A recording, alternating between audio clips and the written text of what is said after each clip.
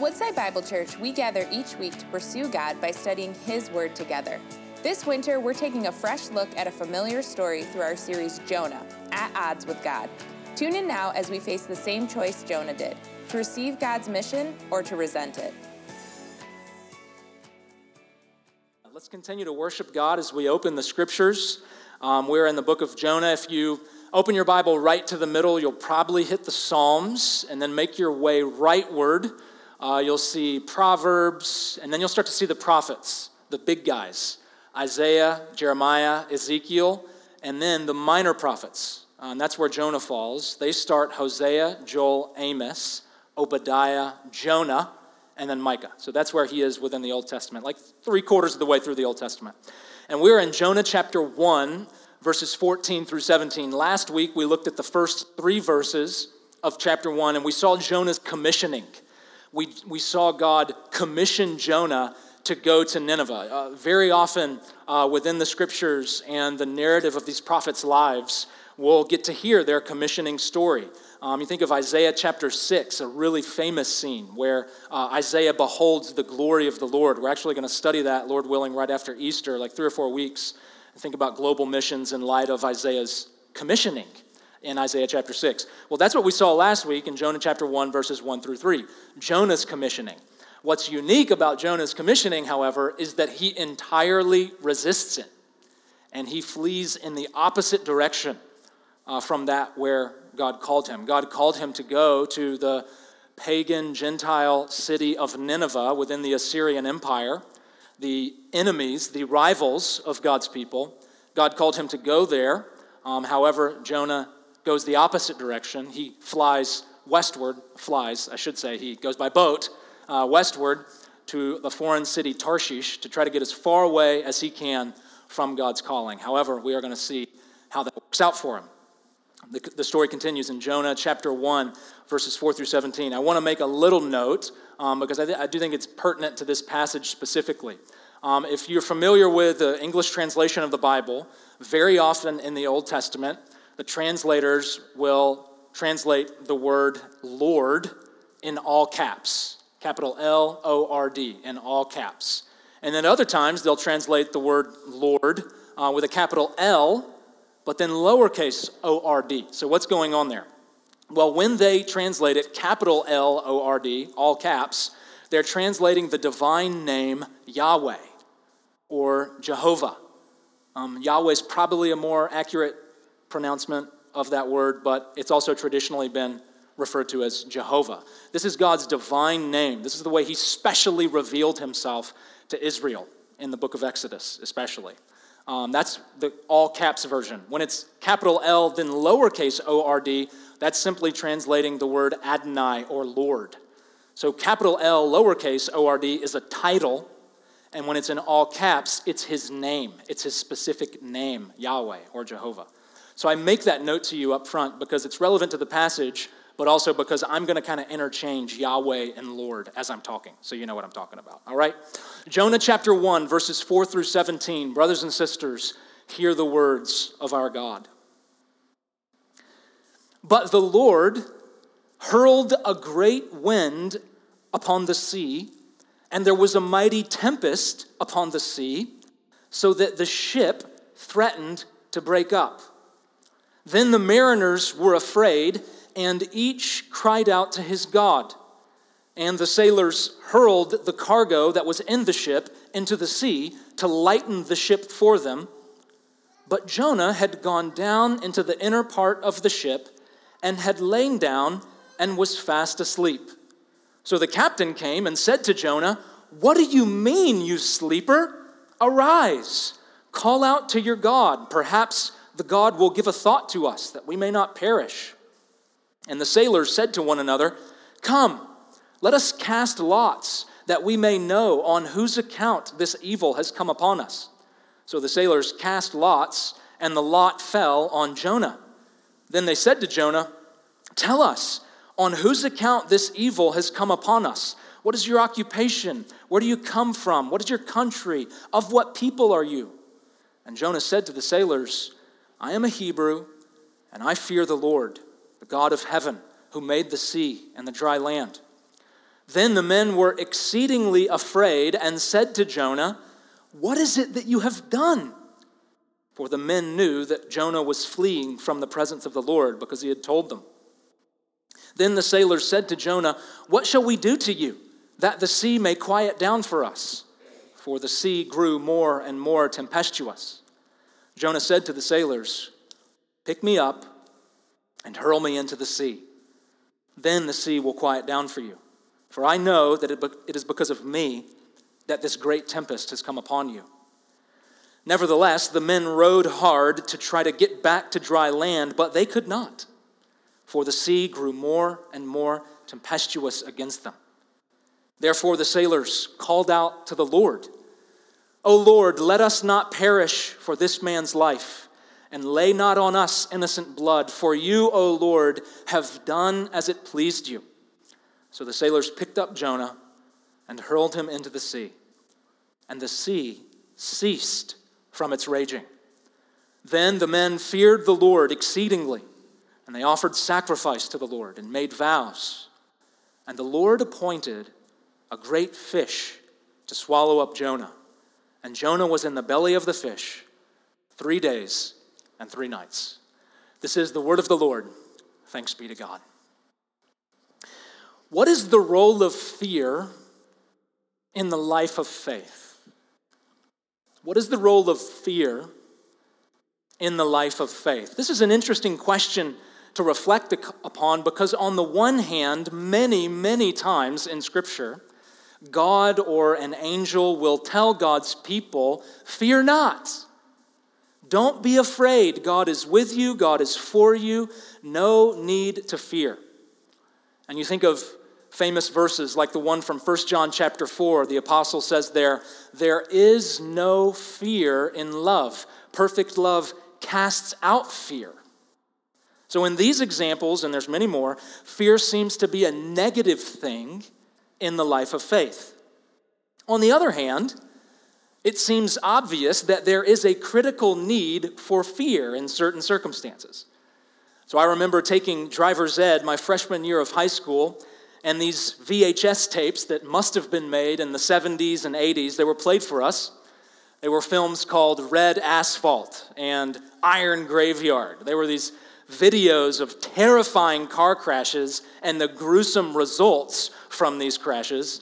Well, our driver's ed teacher was trying to scare us straight, right?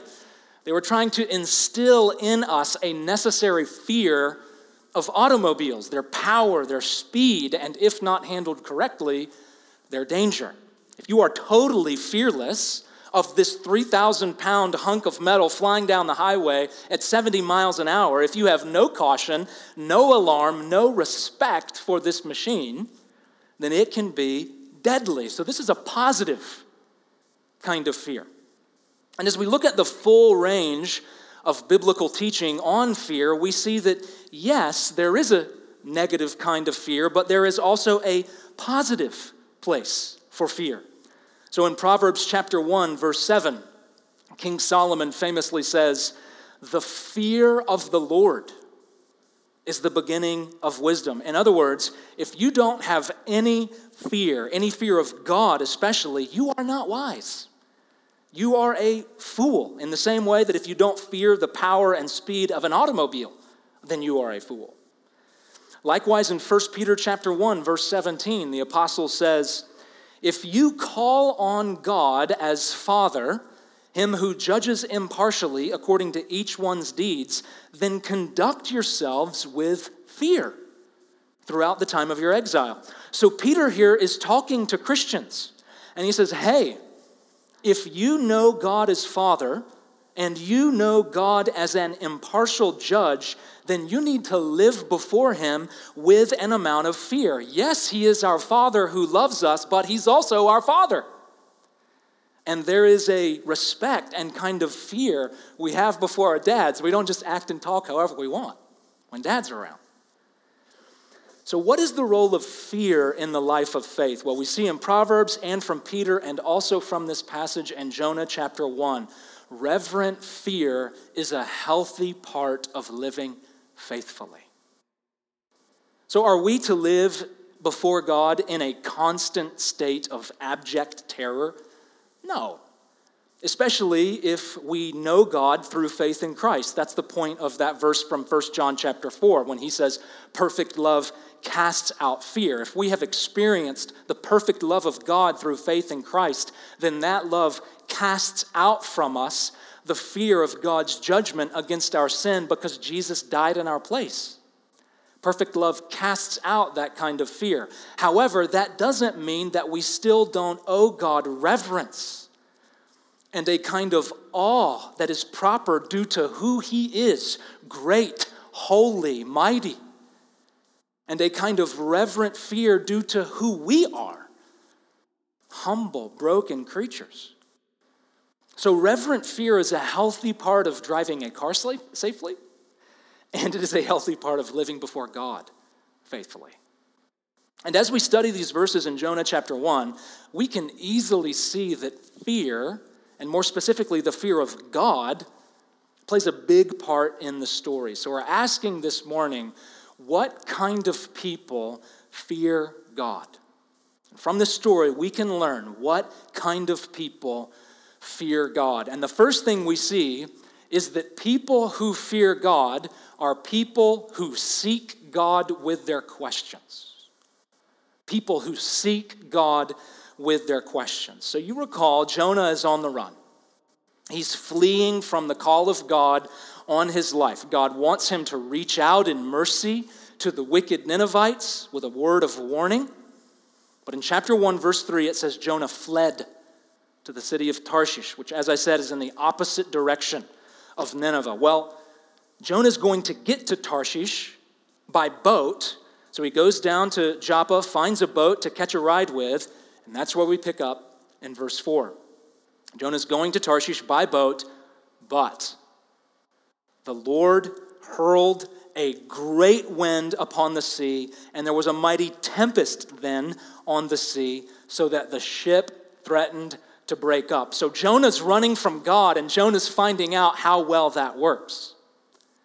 God throws this great wind upon the sea, stirring up this mighty storm, and now Jonah's rebellious plans are about to break up as fast as the ship is about to break up. Verse 5, we see how the sailors respond to this. Then the mariners were afraid, and each cried out to his God, and they hurled the cargo that was in the ship into the sea to lighten it for them. So here we see 3 ways the sailors respond to this storm. And we should note, these sailors are not Jews. They are not, at this point, worshipers of Yahweh. Joppa was a Gentile city outside of the Promised Land, and we see here from them saying they cried out to their God that they're polytheistic. So that's what these, and we also know that sailors at least have a reputation for being sailors, having a mouth as filthy as a sailor. But let's see how they respond to this storm in response to Jonah. First, we see the sailors' emotional response of fear. It says the mariners were afraid. And understandably so, right? They know when a storm is deadly. They've been on the sea before. They know when they're okay and when things are not. And they don't want to die. So they fear this divine storm. We see their emotional response. Secondly, we see their spiritual response. It says that each cried out to his gods. So as I said, these guys are not worshipers of Yahweh, the God of Israel, but they are religious. And they have a spiritual response of crying out to their God for help. We see their emotional response, we see their spiritual response, and we see a practical response. It says they start throwing cargo off the ship in order to lighten the ship so that presumably it'll have a better chance to stay afloat. That's these pagan sailors' response to God's storm of judgment. Look at the rest of verse 5. See Jonah's response. But Jonah had gone down into the inner part of the ship and lain down and was fast asleep. So God is hurling his judgment at the rebellious Jonah, and Jonah is just sleeping it off. He sinks into himself. This storm surrounds him. His ship is breaking apart. His life hangs by a thread, but He's not bothered. He feels no alarm, no urgency. It's almost as if he's saying to himself, well, I can't outrun God by going to Tarshish on a boat, so I'll just slip into La La Land by sleeping. This reminds me of one of my favorite GIFs. It's this random cartoon dog, and he's just sitting there sipping coffee, taking it easy. Everything's fine. Meanwhile, the house is burning down around him. Everything's fine. This is fine. Right. Okay. Keep telling yourself that. Well, that's Jonah. God's storm swirls around him, and he's dealing with it by not dealing with it, just sleeping it off. This is fine. Well, the captain of the ship doesn't think so.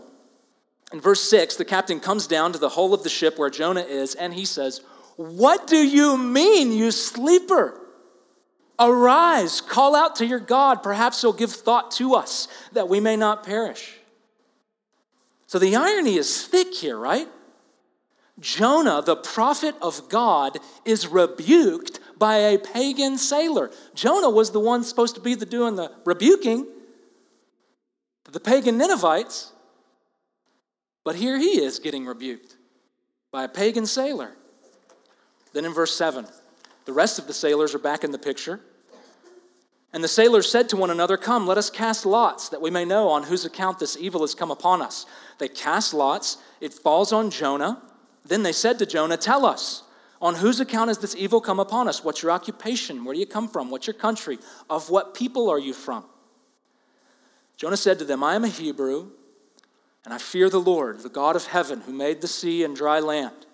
And then the sailors were exceedingly afraid. So again, we see the sailors are proactive. They are seeking answers. They want to know who caused God's judgment to come upon them like this. So they cast lots. They find out it was Jonah. Then they want to know from Jonah, why has this happened to us? What do you do? Where are you from? Who are your people? So these men are stirred up to ask questions, to seek answers. They feel fear before God's power. They feel urgency before God's judgment. In his book, simply titled Awe, A-W-E, author Paul Tripp teaches about how reverent fear, or awe, leads us to asking the sort of questions that moves us towards God instead of away from him. So in the opening chapter of his book, Tripp writes this, quote, "If someone asked you what the two most important questions you could ask were, what would you answer? Well, if you are God's child, there may be no more important question than these two. What in the world is God doing right here, right now, and how in the world should I respond?" That's his take on the two most important questions we can ask ourselves. What in the world is God doing right here, right now, and how in the world should we respond? Tripp notes that how we answer those two questions influences our understanding of God in the challenges of our lives, whether we will grow towards him or away from him in those challenging moments. He later writes, quote, that spiritual growth is about recapturing your awe or reverent fear toward God and what he's doing in your life. And you see, the sailors are growing towards God because they're willing to ask questions of God in the middle of their circumstances. Jonah, however, moved away from God because he was unwilling to open himself up to what God might be doing and how he should respond to it. One moved towards awe and reverent fear, the pagan sailors, and one moved away from him, the prophet, Jonah. And so, friends, we must ask ourselves, how are we responding to the challenges in our own lives? Are we seeking God, asking questions, seeking answers?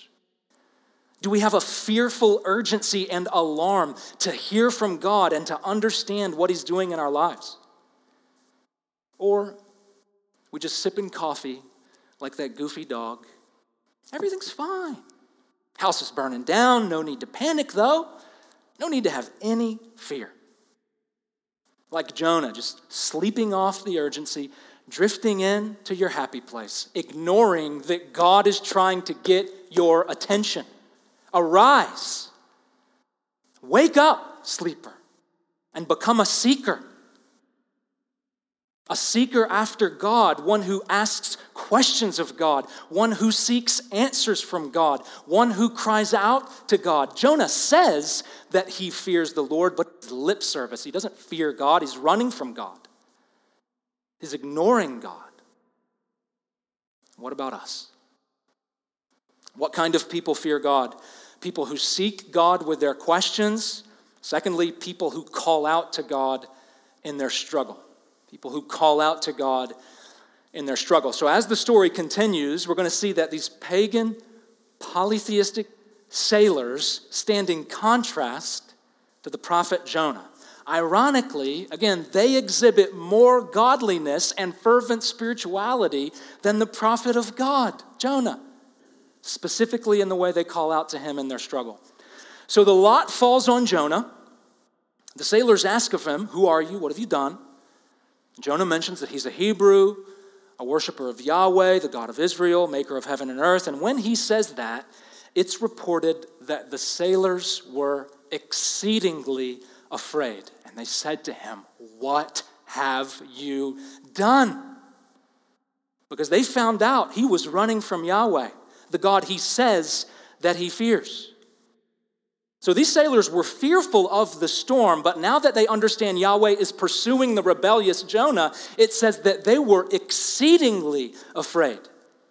So they're afraid of this storm, but they are more afraid of God, and that they are going to be collateral damage in God's dealing with Jonah. Even as pagans, they are perceptive and sensitive to the ways of God, and they know that God is not to be trifled with. They think, if God is after Jonah, then we better get away from Jonah because nothing is going to stop God from getting him. But the sailors still don't totally know what to do, so they turn to Jonah in verse 11, and they ask him what they should do. And Jonah gives a simple solution: throw me overboard. So Jonah, at this point, would rather die than submit to the Lord's will. Instead of saying, "All right, guys, turn the ship around, take me back to Joppa so that I can go to Nineveh like the Lord wants me to," instead of making that humble turn of repentance, he would rather die. Just throw me overboard. That's how hardened Jonah was toward the Ninevites, and ultimately how hard he was toward God. Well, the sailors graciously are reluctant to throw him overboard to his watery death, and they even try to find another option. It says in verse 13 that they tried to row back to shore, but they finally realized this is not working, and they submit to what must be done. Jonah has to be thrown overboard. However, before they throw Jonah overboard, they call out to God in prayer.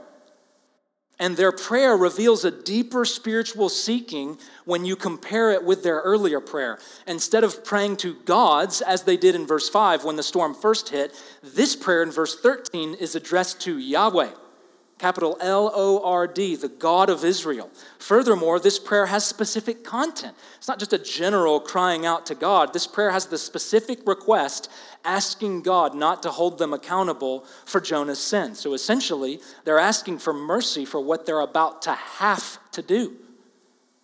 And the prayer ends with a great statement acknowledging God's sovereign freedom to do whatever he pleases. They say, "You, Yahweh, have done as it pleased you," which is a direct quotation from many verses in the book of Psalms. So what we're seeing here is that as the sailors' condition worsened, because of their reverent fear, they cried out to God instead of running from him. Jonah is ignoring his struggle, sleeping in the boat. Jonah is giving up in his struggle, choosing to drown instead in the sea before he'll repent. And yet the pagan sailors are engaged in the struggle, seeking answers, crying out to God.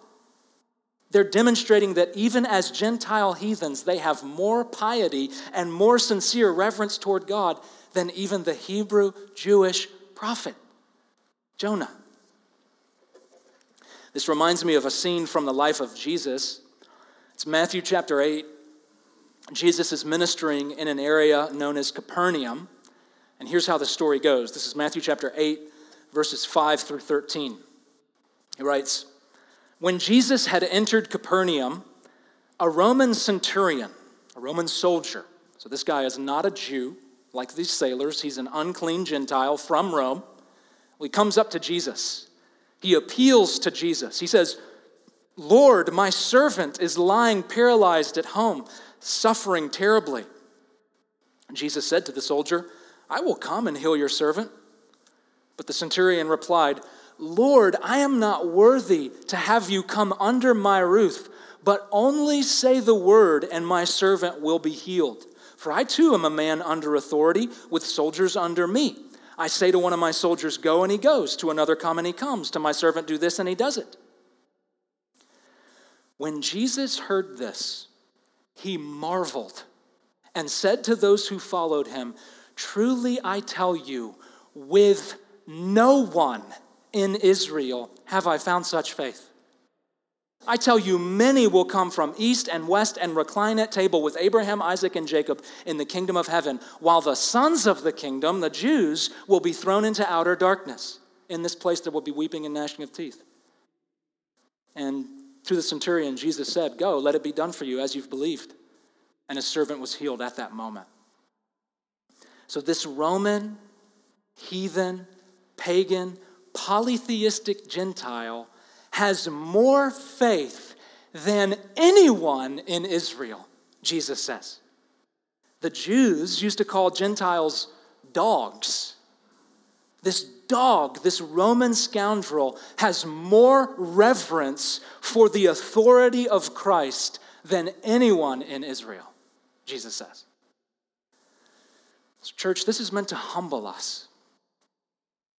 We are not better than anyone else. Anyone. And very often, the people who you think most fear God, like you think Jonah would, actually don't. And very often, the people who you'd think have no fear of God and no faith in God actually do, like the sailors. So do we really fear God? Or are we just giving him lip service? Are we really seeking and crying out to God? Or are we ignoring him and rebelling against him? People who fear God seek God with their questions. They cry out to God in their struggle. And finally, they respond with submissive worship. People who fear God respond to God with submissive worship. Picking it up in verse 15. The sailors tried to row to shore. They realize it's not going to work. They pray for forgiveness for what they're about to do. Then in verse 15, they pick up Jonah, hurl him into the sea, and the sea ceased from its raging. Then the men feared the Lord exceedingly, and they offered sacrifices to the Lord and made vows. So these sailors have just witnessed a miracle. Without question, this qualifies as a miracle. To say this is a coincidence of timing is to put our heads in the sand, because as soon as Jonah's overboard, this mighty, deadly storm comes to a calm. And having witnessed this, it says the sailors fear Yahweh exceedingly, and they then worship him. They make sacrifices to him, they make vows to him, so they swear themselves to Yahweh with a worshipful commitment, making sacrifices. And then another supernatural occurrence goes on underneath the water. In verse 17, it says that as Jonah sinks to his death, the Lord appointed a great fish to swallow up Jonah, and Jonah was in the belly of the fish 3 days and 3 nights. So Jonah's gone down to Joppa, he's gone down into the boat, he's gone down into the sea, and now down through the throat of this fish. And his rebellious death spiral has finally hit bottom in the belly of this sea creature. And again, I'm reminded of a conversation Jesus had in the Gospel of Matthew. In Matthew chapter 12, Jesus is having a conversation with some religious leaders, and these religious leaders ask Jesus for a sign. They ask for a miraculous sign so that Jesus would prove he is who he says he is, the Messiah, the Christ. And Jesus responds to their request in chapter 12, verses 39 through 40. Jesus says this to them. An evil and adulterous generation seeks for a sign, but no sign will be given to it except the sign of the prophet Jonah. For just as Jonah was 3 days and 3 nights in the belly of the great fish, so will the Son of Man, which is a reference to himself, so will the Son of Man be in the heart of the earth 3 days and 3 nights. So Jesus here likens his death on the cross and his 3-day, 3-night burial in the tomb, he likens it to Jonah's burial in the sea and in the belly of the fish. And in the same way that Jonah's burial in the sea calmed the raging waters of God's judgment, so also Jesus' death on the cross and burial in the earth calms the raging waters of God's wrath against us and our sin. So you see the parallel. These 2 3-day, 3-night burials in the earth in the gut of the fish that calmed the waters of God's wrath. They're parallel to one another. Jesus calls it the sign of the prophet Jonah. This burial in the sea, this burial in the earth that calms God's justice against us. So friend, do you want peace with God like a perfectly placid, peacefully calm lake? Then trust in Jesus. Like Jonah, Jesus dove headlong into the raging waters of God's wrath on our behalf, granting us to be as joyfully safe as those sailors on the boat after Jonah was overboard and the waters were calm. Jesus is the greater Jonah. Through his death, we have peace with God. Those pagan sailors saw what Jonah's death accomplished, the calming of the storm, and so they feared God and they worshiped him. And in the exact same way, we now behold the cross and what Jesus accomplished through his death, the calming of God's justice against our sin. And so we too reverently fear God and we joyfully worship him.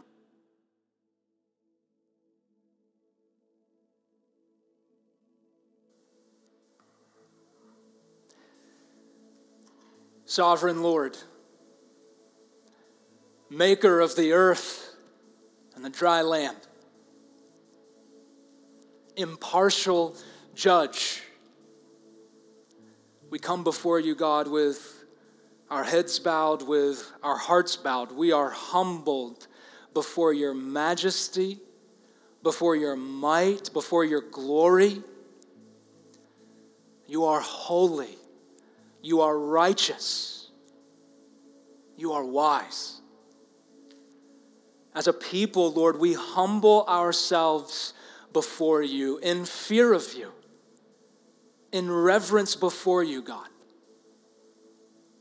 And Lord, too, we confess that like Jonah, we have not conducted ourselves in fear. We have ignored your work in our lives. We have slept off the questions we should have been seeking you with.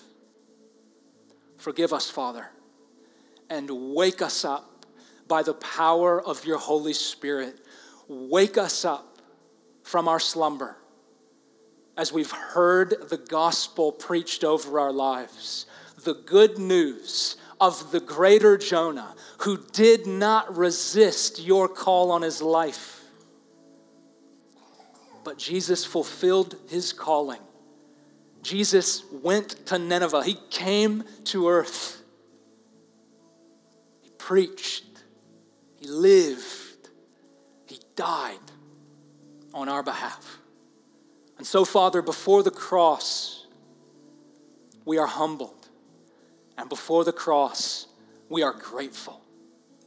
Grateful for your grace that constantly flows from there for rebellious sinners like Jonah, like us, like me. Cleanse us, God. Make our paths straight so that we could live for you and follow you despite our tendency to neglect you. And Father, now with one voice, we lift high your majesty, your glory, your holiness. We worship you with the reverence and fear due your name. So receive our praise, receive our worship. Be glorified, we pray, in our song and in our living. It's in Jesus' name. Amen.